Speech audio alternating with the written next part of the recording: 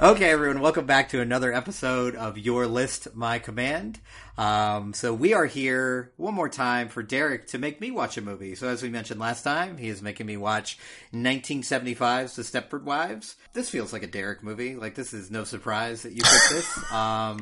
So my background on this is that I find it interesting because I had this thought that I don't think you can possibly come into this movie blind. It's not possible. Even if you haven't seen any versions, right? I've seen the Nicole Kidman version with Matthew Broderick, I think, is in that. I saw that in the theaters. But the idea of a Stepford wife is so ingrained in our cultural consciousness that, like, you know exactly what you're getting into, even if you don't know what you're getting into. Right. It is one that, you know, even growing up as a kid, right, in the 90s, you would hear someone say something like, well, she's acting like a Stepford or a Stepford wife, right? Like like you were saying, it's entered into, the dialogue of what we use to describe someone who is, the perfect wife, right? The perfect spouse who is kind of going to meet those old, like, Norman Rockwell painting kind of ideas of a spouse with the apron and the apple pie sitting on the windowsill, cleaning the kids' faces, waiting for her husband, who's worked incredibly hard to provide for them, to come home and, you know, to treat them to a night around the table. Yeah. Like, that's what we know. And not to mention, like, perfectly made up, no flaws, like, right. Sexually aggressive, like, all of those things, all right, like, something that no human could manage on a regular basis, right? Do we even consider that perfect? Do we consider that the idea of perfection or not? Oh, God, I don't. This is fucking horrifying. Like, this movie is truly, truly horrifying. Like, so I am very angry because I'm on a run of, like, you picking really good movies for me. Although, to be fair, I came up with the list. So really, I should be thanking myself. Because I'm the one who came up with the list. So good job, Dave.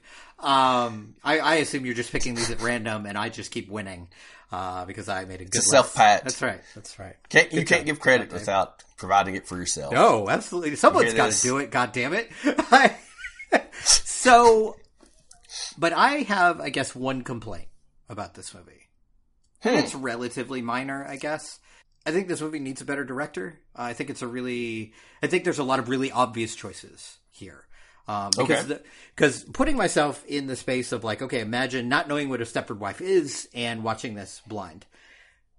I think 10 minutes into this movie that it's a fucking horror movie. Because every sound cue is like, it's almost funny. Like, every time something is supposed to, like, be off a little bit, there's almost a, like, dun, dun, dun. Like, it's just very, like, okay, the storm and the outside. And I'm like, okay, like, fucking pump the goddamn brakes. Right. Like, Brian Forbes, whoever the fuck you are, you need to relax. Because I think this movie is actually scarier if you don't see some of this stuff coming. And I think everything is really, really telegraphed here. And that's all directorial choices. Like, I think the performances are spot on. I think Catherine Ross is great in this movie. And Catherine Ross is someone who's known for being in another movie that is a kind of titan of cinema, right? The Graduate. Like, that's one of, always seen as one of the greatest. It's one of my all-time favorites. Right. Yeah. And always seen, at least in terms of American film, like one of the greatest ever. Top 25 ever made. Like, Graduate is always on that list for good reason. It's great. But I think she's better here than there. Because, of course, that movie is really all about Anne Bancroft more than it is Catherine Ross. Like, Catherine Ross plays a very important part in that movie, but she's not the standout. She's not the one in the spotlight for that movie. Right. But she really is here. Like, it is her story. We were following her throughout. But I also think, in terms of direction, it does some really interesting things, especially as far as costuming, right? Because they could have done the thing where it's like, okay, once you're a Stepford wife, you're sexy, and before that, you're kind of, like, frumpy, or, like, you're not, but that's not what they do here. Instead, they have, your kind of two lead characters, Catherine Ross and Paula Prentice. Like, it's very clearly in the 1970s, in the kind of midst of a little bit of a sexual revolution still going on. So there's, like, a lot of bare midriffs, a lot of tight clothing. But then once they go Stepford, then it's like everything is buttoned down. Still sexualized, but quote-unquote classy. right? And conservative. Right. And I think that's a really interesting choice. I like that they didn't go the easy way and have them, you know, dress in a way where it's like, oh, not sexualized at all. So when they become a sexualized Stepford wife, it's so much more noticeable. They do something a little bit more subtle than that, which I really dug. Well, so the writer, William Goldman, right? Like that, from what I was... Pretty great screenwriter. He's all right. There you go. Yeah. I think that was the original establishment, was that they were supposed to wear like Playboy Bunny, like similar Playboy Bunny outfits when they had been, you know, or when the Stepford versions of them had kind of, been introduced. And I think the director cast his wife for one of the wives, and that's what changed everything. That's when it was decided. You're not wearing that. No. You're not wearing that. And what's funny is, here's what's even, more insulting. He, the director himself, Brian Forbes, it wasn't him that said, well, I don't want my wife, dressing this scantily clad outfit. It was actually the screenwriter himself, who said, you don't really look the part. Oh. To be. So, oh my. You can imagine, these two, middle-aged white guys who are making the determination of what, sexy outfit that, one of their wives should actually be wearing. You have that actually going on in the background, and then they determined to kind of go in the direction that you had mentioned. And I do think that's a much better choice because of the contrast, right? Right. Like, you have that fighting or battling against this second wave of feminism that is about being very, making these very free decisions about how you want to display your body, your voice, what you want out of your life, your career. What does sex look like, right? Like, we're only a couple of years removed from Deep Throat, right? And so you have these particular dialogues, and you could often probably even tell where a woman was on that kind of discussion based on how she was dressed. Right. And so you have this very different display with Catherine Ross's character, where you're right. It's like she's not even wearing a bra half of the movie. Not that I was no complaints. I wasn't too invested in that, but it was there. And by contrast, you have these other women who are wearing these like you're saying, these very like 70s dresses that are kind of floral, and they always have what is that you wear in the kitchen, Dave, when you're cooking? What's that called? An apron? An apron, yes. You don't cook, man. So I understand. In my house, neither one of us cook, right? So we're no Stepford going on here. Actually, that brings me to a particular point that I was just thinking about. Now, I won't say anything that gets me divorced tomorrow, I don't think. But you and I were texting earlier about what time we wanted to record for this particular episode. And this is where you put me on blast for being a complete asshole. Yeah, there we go. All right, well, here's the funny thing. I'd said, well, I can record when my wife gets done with work. She has a couple of appointments left, and I had forgotten that she actually finished a little earlier today. However, she'd finished earlier today because she had her own facial appointment, and so that left me with the kiddo, and I couldn't stop thinking about, like, you know what? If I were one of those husbands in this movie, I'd get to record with Dave. This would never happen. This would never have happened. You wouldn't need a facial because you already would have been. Because you're a goddamn robot. That's you're a robot. Here to fulfill my every desire and need. But instead, you have me rearing the children while you go gallivanting around the town, getting things added and poked into your face. And so. This movie speaks to me on a different level. Yes. I don't know about you. Yes, absolutely. One of the things I guess, I forgot, was it, and of course, like anything else, the remake of this goes way beyond what this movie does, in terms of choices they make, because, these Stepford Wives, we find out, are essentially robots, right? They're built. And in that version, I don't know, at some point, I think part of the face comes off and you see the, exoskeleton underneath, and it's very dramatic. But I had forgotten that that's what it was, as opposed to, brainwashing, that type of thing. Yes. So that sequence where she essentially stabs her best friend is truly horrifying. We talked the last episode, interestingly, about Akira, moving into body horror. And this does too, right? This is literally, in some ways about not having control over yourself, right? Being taken away and changed. As I was watching this, I just kept thinking about this. And I think it's almost more horrifying that there was no extra. Like that scene that she stabs her and like kind of nothing happens, right? There's no, she's not like leaking radiator fluid or it's not the actual body, so it's not blood. Instead, it's like, it's literally an empty vessel, which is actually exactly what these men have created. And I'm watching this like as a, relatively modern, pretty liberal guy. And I'm watching this like literally like, I am not exaggerating. This is one of the scariest movies I've ever seen. Like this really upset me on a visceral level. Like I was just like, because I know that not only at that time, but now there are many men where this would be the perfect fantasy. And I watch this and I'm like, this is hideous. Like this is, why did you marry this woman if you hate her so much? Like that, because that's what this comes across is like, actually, I don't love you. I love you as something I own, right. As something I can control. And going back to our very first episode, right? The cook, the thief, his wife, and her lover.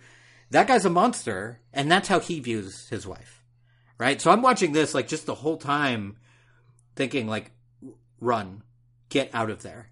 Just right. Go. Leave that, take your kids and leave. And of course, by the end of the movie, you really feel that, and so does she.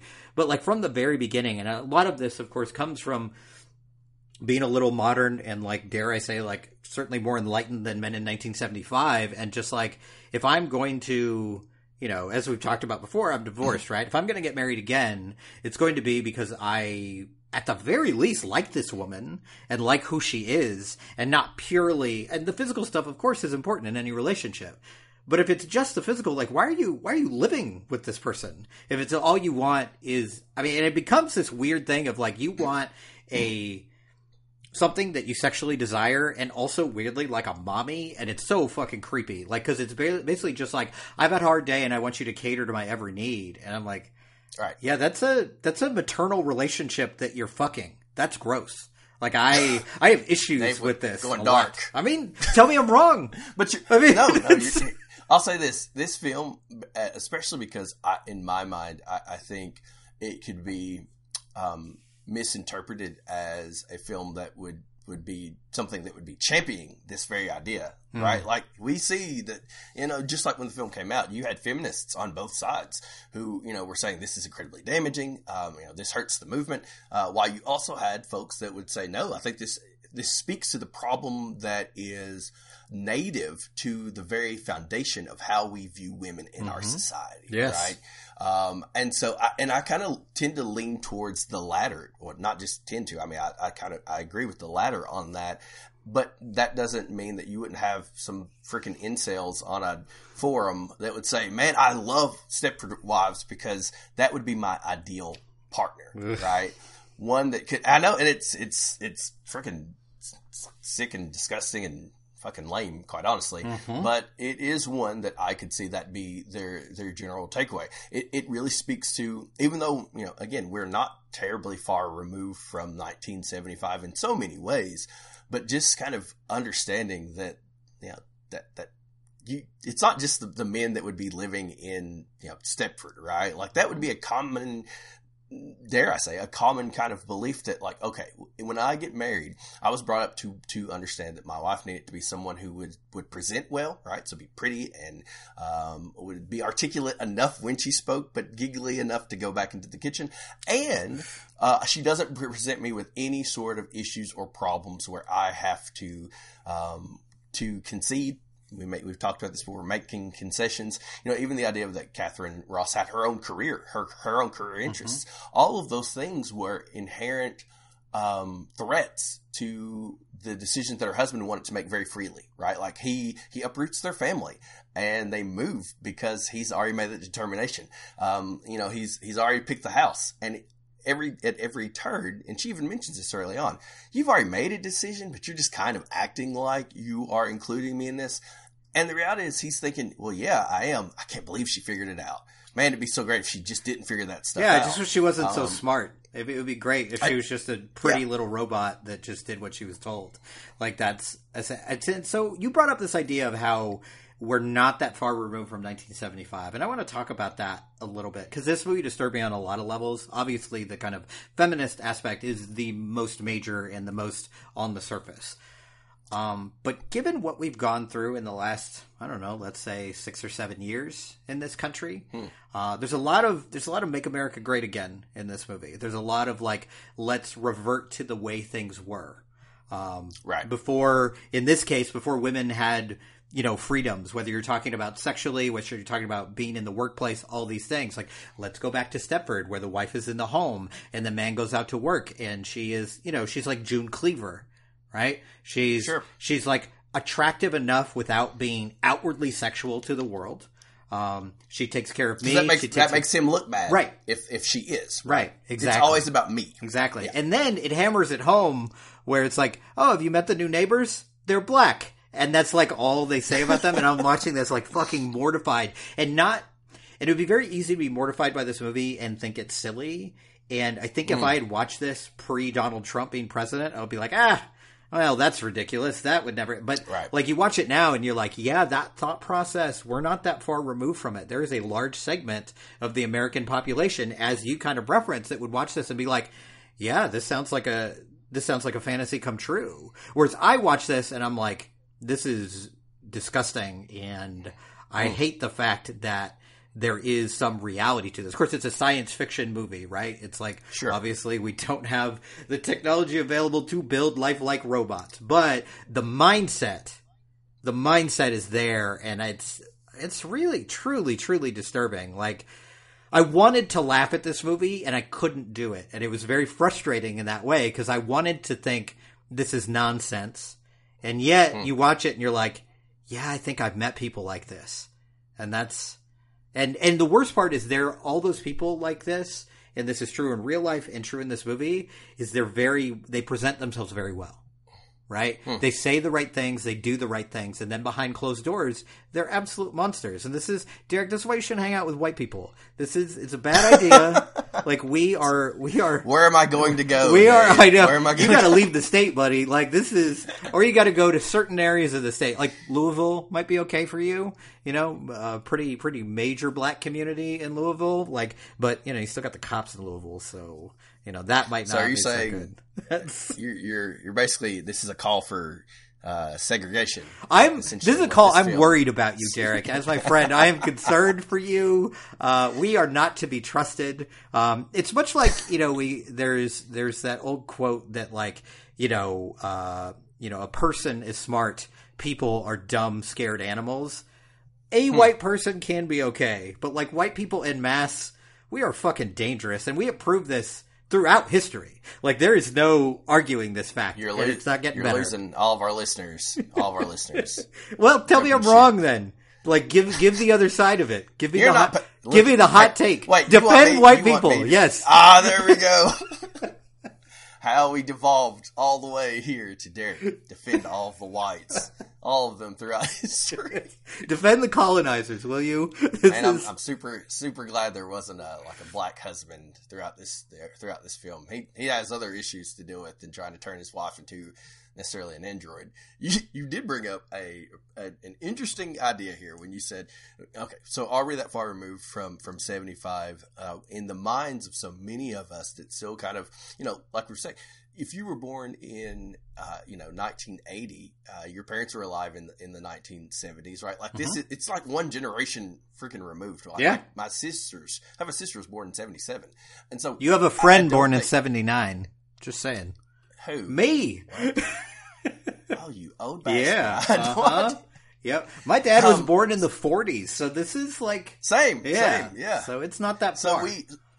I think, and maybe you could speak to this as well. I don't want to, cast any kind of concepts about your father, but I know that for my dad, not necessarily that he would have turned my mother into an android, but he was still really connected with the ideas of specific gender roles in the home. And there would even be particular times in which he would take on some of those himself, right? Like the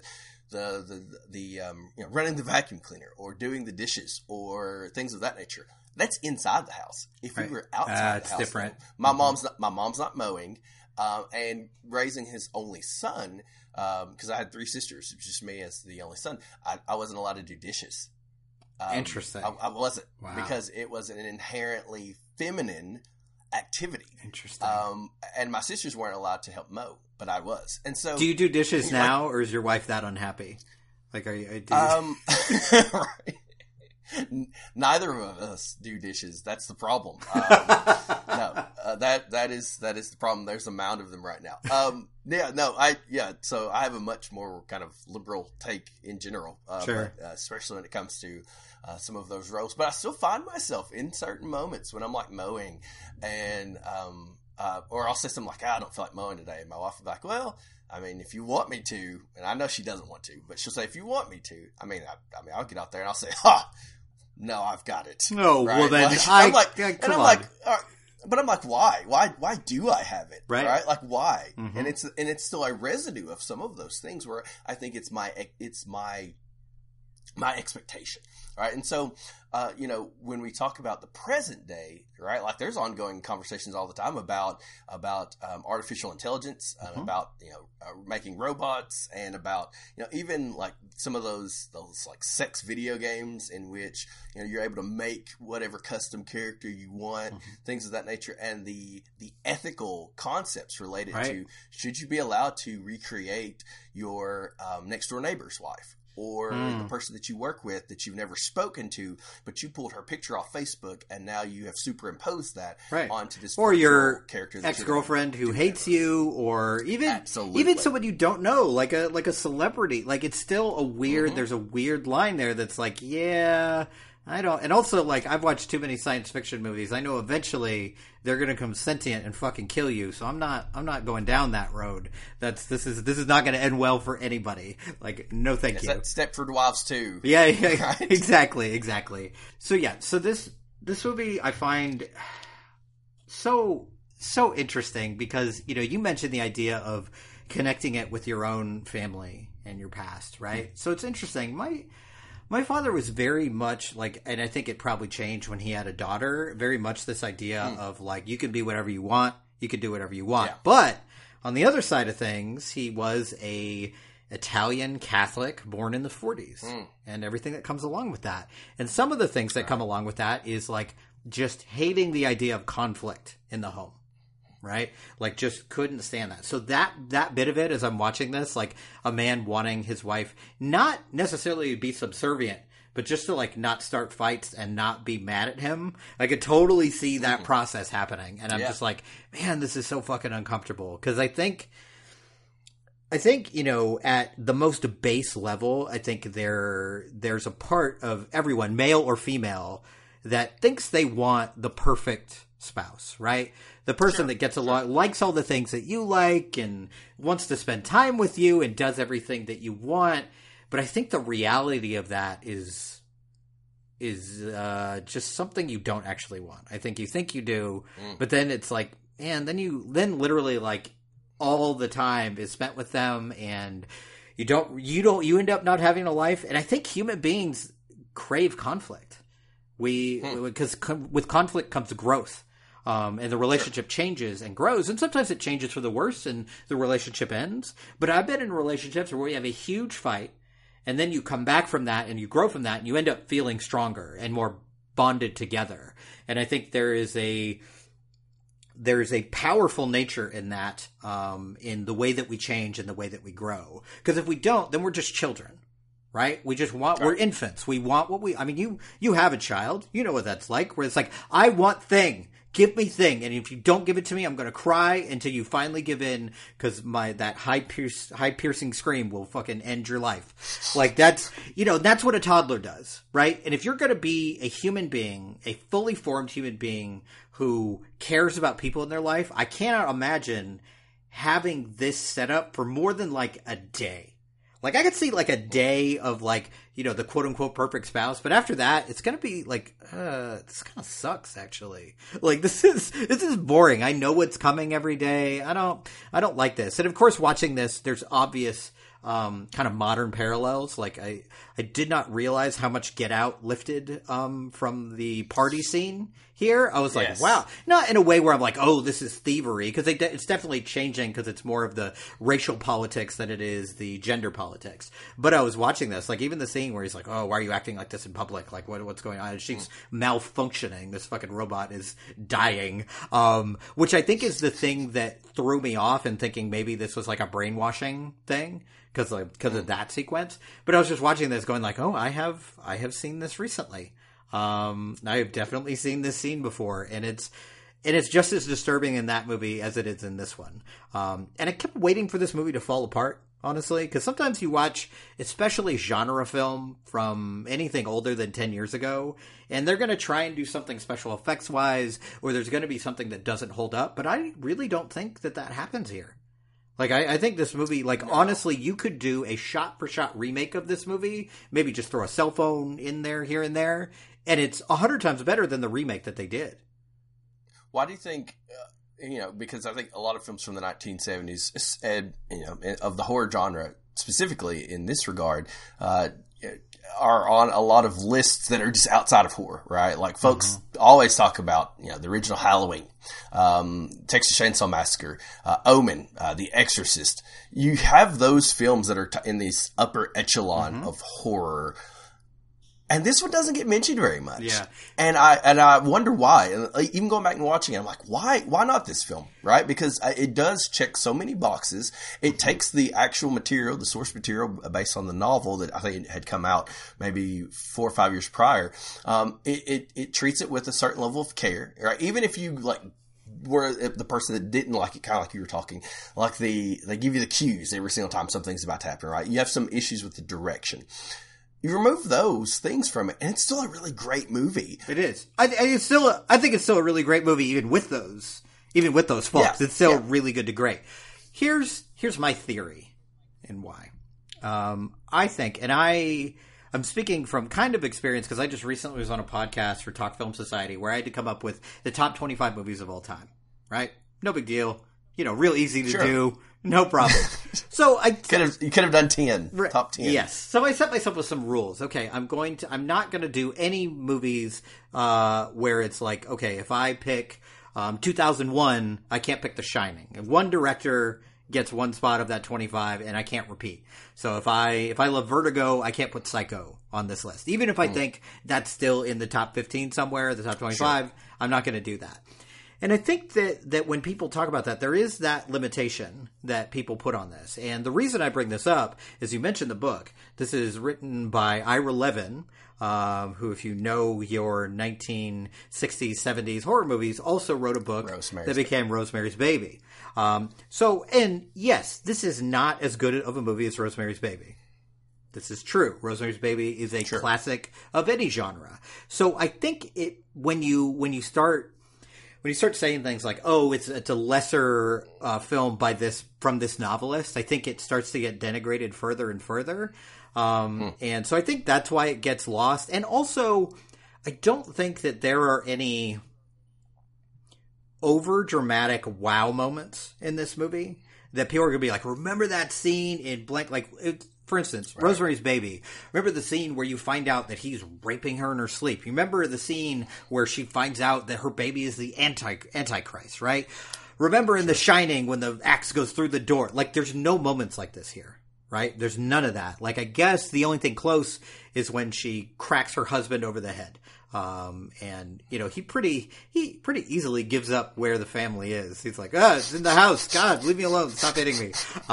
Which kind of makes sense because he is, like all these men, fucking weak. And that's why they can't have women in their lives who are strong whatsoever. Is that they're weak and they're tired and they just want someone to cater to their every need. And that's a perfect example of it. So it is for a movie that's about turning women into robotic sex slaves and household slaves as well. There's whole sequences about, let me tell you about this great cleaning product. It's practically a commercial. If they wouldn't even have to pay me, I would go on TV and talk about this. So it's very much that. Despite that, it's a remarkably subtle movie in the way it deals with this stuff. It is not over the top in any way. And I think it gets denigrated because of that. And it shouldn't. This is a movie that legitimately is going to stick with me, and it made me understand why the term Stepford wife became such a big part of the cultural lexicon. Because I'm I get it. I get the gender politics of it, and I've seen the newer movie, so I get kind of what it's about. But why do people always talk about this? Is this a thing that comes up? And then you watch this, and you're like, okay, I get it. I get it now. I'm on board for sure. And this is a movie I see myself rewatching for sure. When I want to fucking hate all men and be terrified, this will be a good movie. So you're going to watch it tonight. Yeah, you're probably going to watch it. Yeah, that's right. That's right. Well, I mean, to your point, I think when we had spoken the other day about this upcoming recording, and I'd said, well, I've watched Stepford Wives a couple months ago, but I'm going to watch it again. And you're like, look at you. And I was like, yeah, it's not for, my wanting to be on point for our episode. It's because I really like this freaking movie, right? It's so good. It's really good. There are parallels to, and I say this, I bring up Mad Men like on every freaking podcast. It's one of my favorite appropriate shows. For this, for sure. I think so. In so many ways, right? Like the general expectations for the roles of women, both maybe in the workplace, not so much, but in the house especially. But then you also look at the discussion that I have seen, especially in recent years, about what Mad Men is versus what it isn't, right? Like we've discussed before, like is Mad Men a show specifically championing the idea of what it was like in that particular period to be a man and to drink your scotch and your cigar and to gallivant around with beautiful women all day long? Right? Is it really propping up those ideas, or is it kind of a feminist perspective, just seeing the transitions that some of these characters, these female characters, make, growing in their autonomy over this particular decade? And contrasting to men who tend to have their lives fall apart because of their various vices that they're too emotionally stunted to really take a look at, right? Right. And so that's a discussion when it pertains to Mad Men. That often comes up when they often talk about the idea that it's really slow, it's really subtle, it's really, you're just kind of watching a male soap that's not really overly dramatic. And I think in this particular film, it's kind of the same thing, is that you're just kind of watching the life of a woman who sees herself as being that can provide more to her family, to her husband, to her community, but that those that are in power that are around her specifically don't want her to have that particular voice, right? And the struggle that she experiences trying to resolve the idea that, how far are they really willing to go to make sure that I don't have a voice? Right. Well, they're pretty damn far. Pretty fucking far. It's just, your husband's going to kill you. Right. Right? Like, and I think we kind of alluded, we talked about that a little bit, but when you really think about it, how little you would think of a spouse that you join one little club, one little, tree house. You know what we should do? Like, we should kill her and replace her with a robot. Because she's hot and everything, so I get why you married her for that. So what if we just created something that looked just like her, and then we murdered her? How about that? Our art friend over here, he can draw her perfectly. Like, look, she looks great. So this is a bit of the movie that I absolutely love. It's such a beautiful touch. So there's two things that happen. There's the guy who's sketching her during this meeting and creating this beautiful piece of art that looks just like her. And then you have the guy who's like recording the voices, right? So say all these phrases. Essentially, you find out later, so we can recreate your voice so it can sound just like you after we kill you. But it's posited in this way. First, the very famous artist who she adores, so it's like it's very alluring and it's a compliment, right? To be drawn by this man. So you got that going for you. And then the other guy with the recording device is like, it's like he's prefaced in this way, like, oh, he's this man with like this project that he's working on. He's like, he's really focused on this and it's something he really cares about and he's passionate. So sure, I'll help him out with this, especially after I have a couple glasses of wine and everything else is going to shit. Why not? Right. So it never feels forced. Right. So it always feels like, oh, you're making these choices. You're quote unquote allowing this to happen. So it's such a smart way to handle that. And, you bringing up Mad Men is a really interesting poll because I remember when that show first came out and I immediately was like, oh my God, this is fantastic. I just know this is going to be great all the way through. And I was right. It just became one of the best television shows ever created. And this is back when I was married and my wife at the time, now my ex-wife, made it through, I think 3 episodes and she was out and she was like, I just, no, it's like, I'm not going to watch misogyny on screen. And I was like, that's not what's happening though. Like if you are watching this with a serious eye, you're realizing that he's not a hero. Right. He is broken irreparably. And it gets worse and worse as the series goes on. And it's a warning. That show is a warning to men. I actually liken it, and this is the easy example of something like this, right? Like something like Fight Club, right? If you are just looking at it and you're like, oh, that Brad Pitt is cool, which he is, you know, same thing with John Hamm. John Hamm is cool. He's a cool motherfucker. There's no way around it. But if you're actually watching it and taking the message that it is actually putting down for you, you're going to realize like, oh, this motherfucker ain't cool.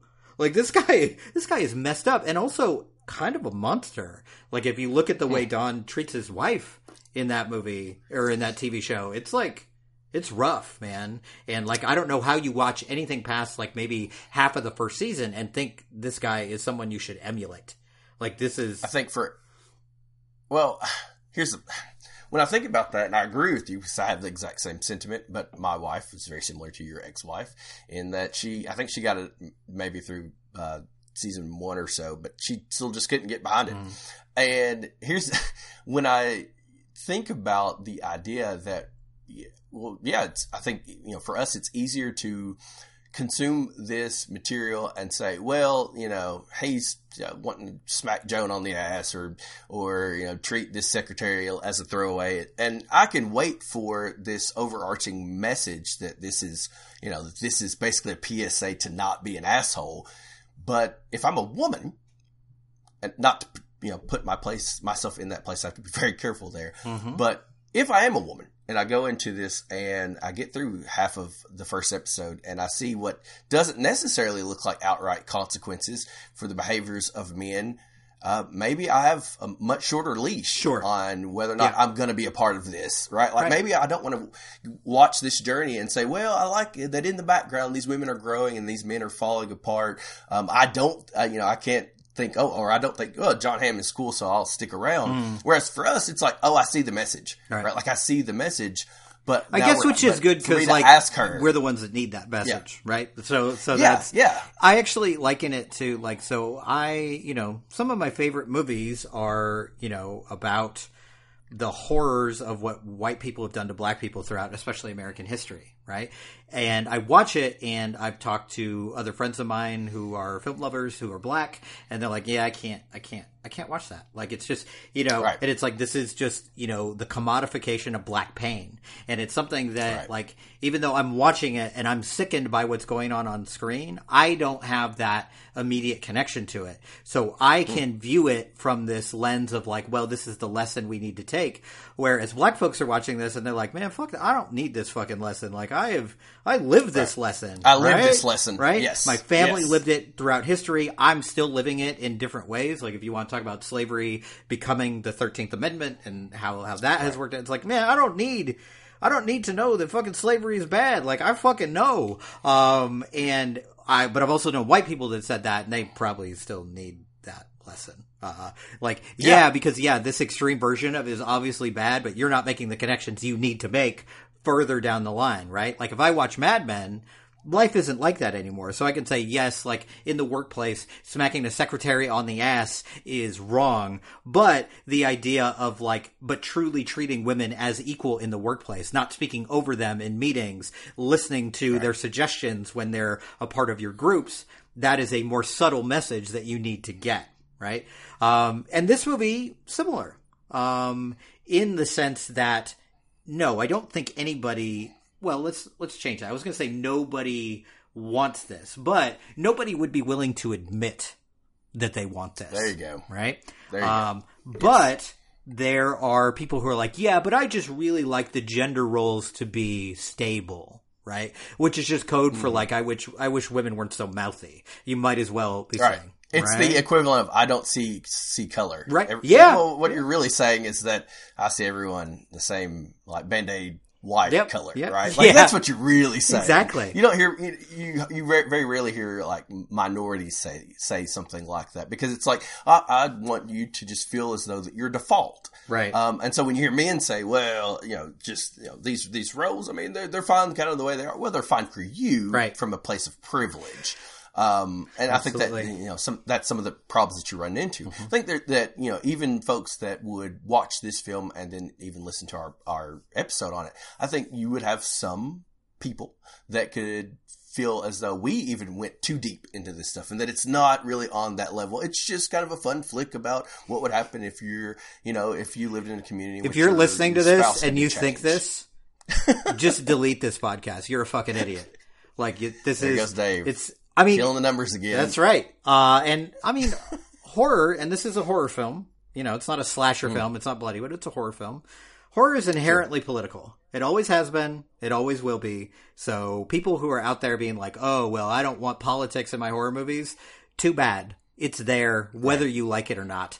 And, as I think about this more and I watch this and I listen to you talk about this idea of like comparing this to color blindness, it reminds me of something that I learned when I was in grad school. We kind of talked about this idea of, white people, especially white men, don't really have to be aware of anyone or anything. But to be a black person in America, to be a woman in America is dangerous. So you have to be on guard and be really aware. Like, black folks and women know white men better than white men do. They're really aware of them because they absolutely have to be, because they're constantly in a situation where if I take a wrong step, at a minimum, I could lose my job. This could be really uncomfortable for me. At a maximum, I could be killed. Right? So you have to be really aware of the white as norm. Whereas, like, it's the lessons you learn in your childhood. Right. Absolutely. Right? Like, that's... Yep. Yes. Whereas, like, white men, especially, we don't really, like, unless you're willing to put in the work, right? And some of us are, but many of us are not. If you're not willing to put in the work, you don't ever have to be aware of what it's like to be black in America, which is why you can just say, like, oh, I don't see color. Everyone's really the same. And it's like, hey, have you turned on the fucking news lately? Have you, looked at what happened just in the past year? Forget about going back to the fucking 1800s.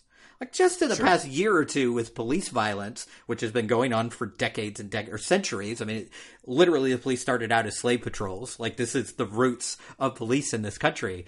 But even forgetting all that and just dealing with what's been happening in the last couple of years, like, just open your eyes, man. But the thing is, white men don't have to.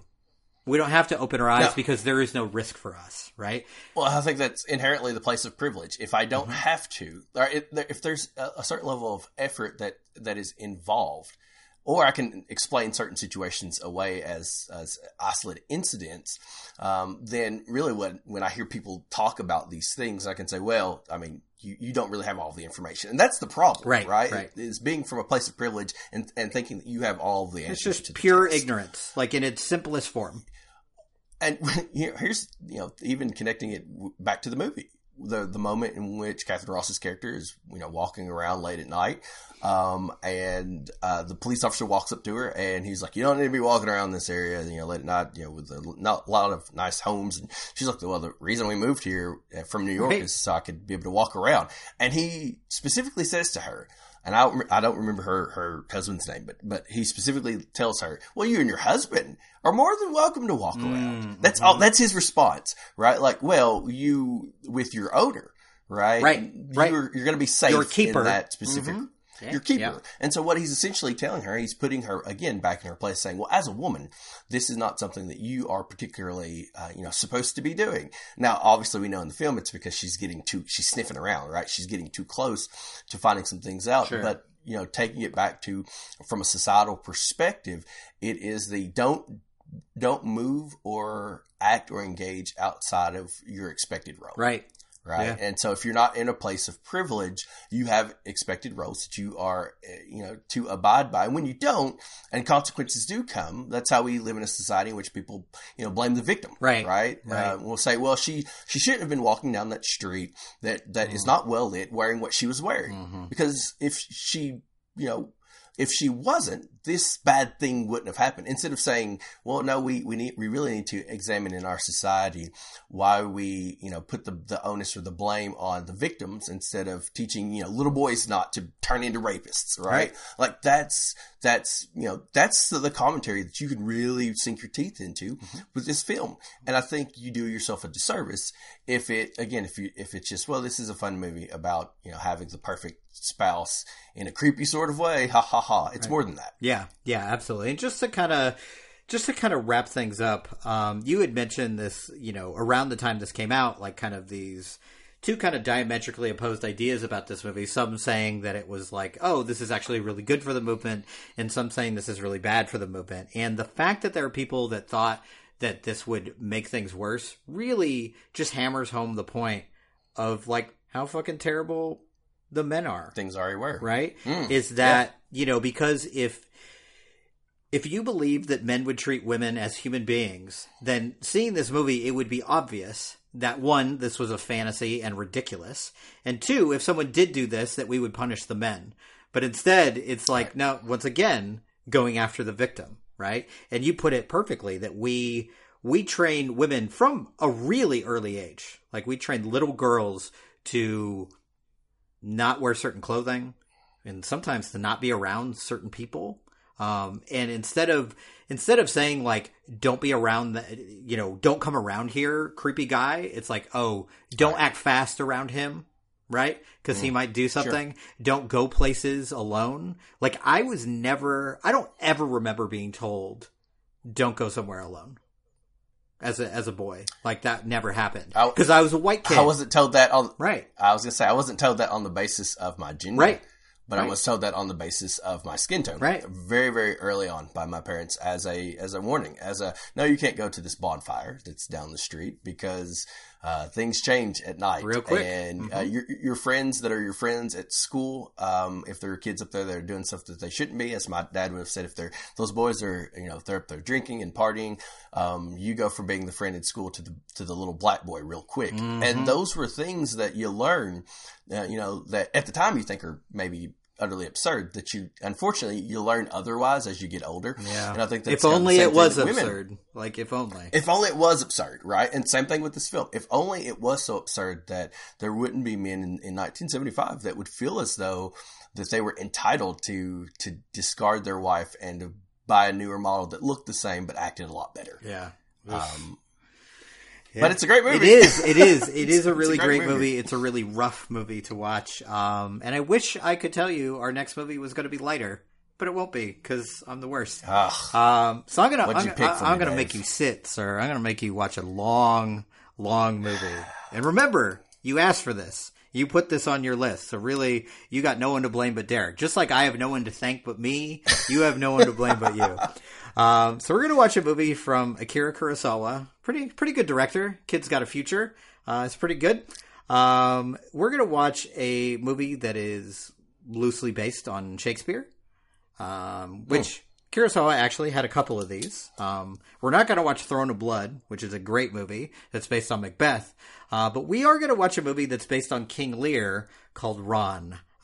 So that is 162 minutes of beautiful filmmaking. So you are in for it, sir. So that is what. So next. We won't have another episode for 4 months. Yes. As I get around to as you watch it this. in 15-minute increments. Yes, that's what you did with Justice League. That's right. So I get to do the same thing. Basically the same thing. Zack Snyder, Akira Kurosawa, same deal. So get ready for that. Are you excited? Are you pumped?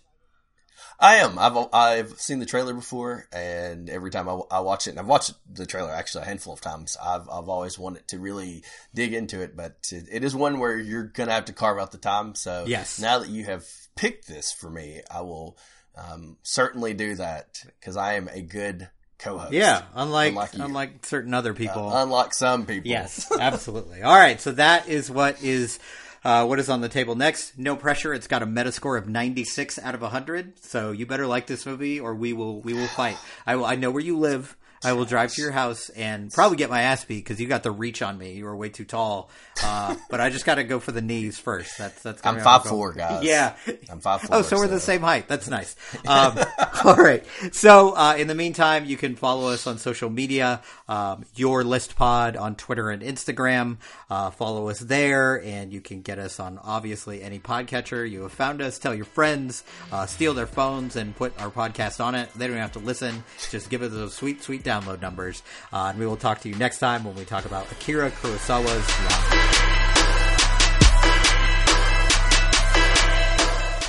All right. Hi, everyone. Welcome back to another episode of... I forgot the name of this fucking show. What's it called? Your List. Your List, my command. Right. Unbelievable.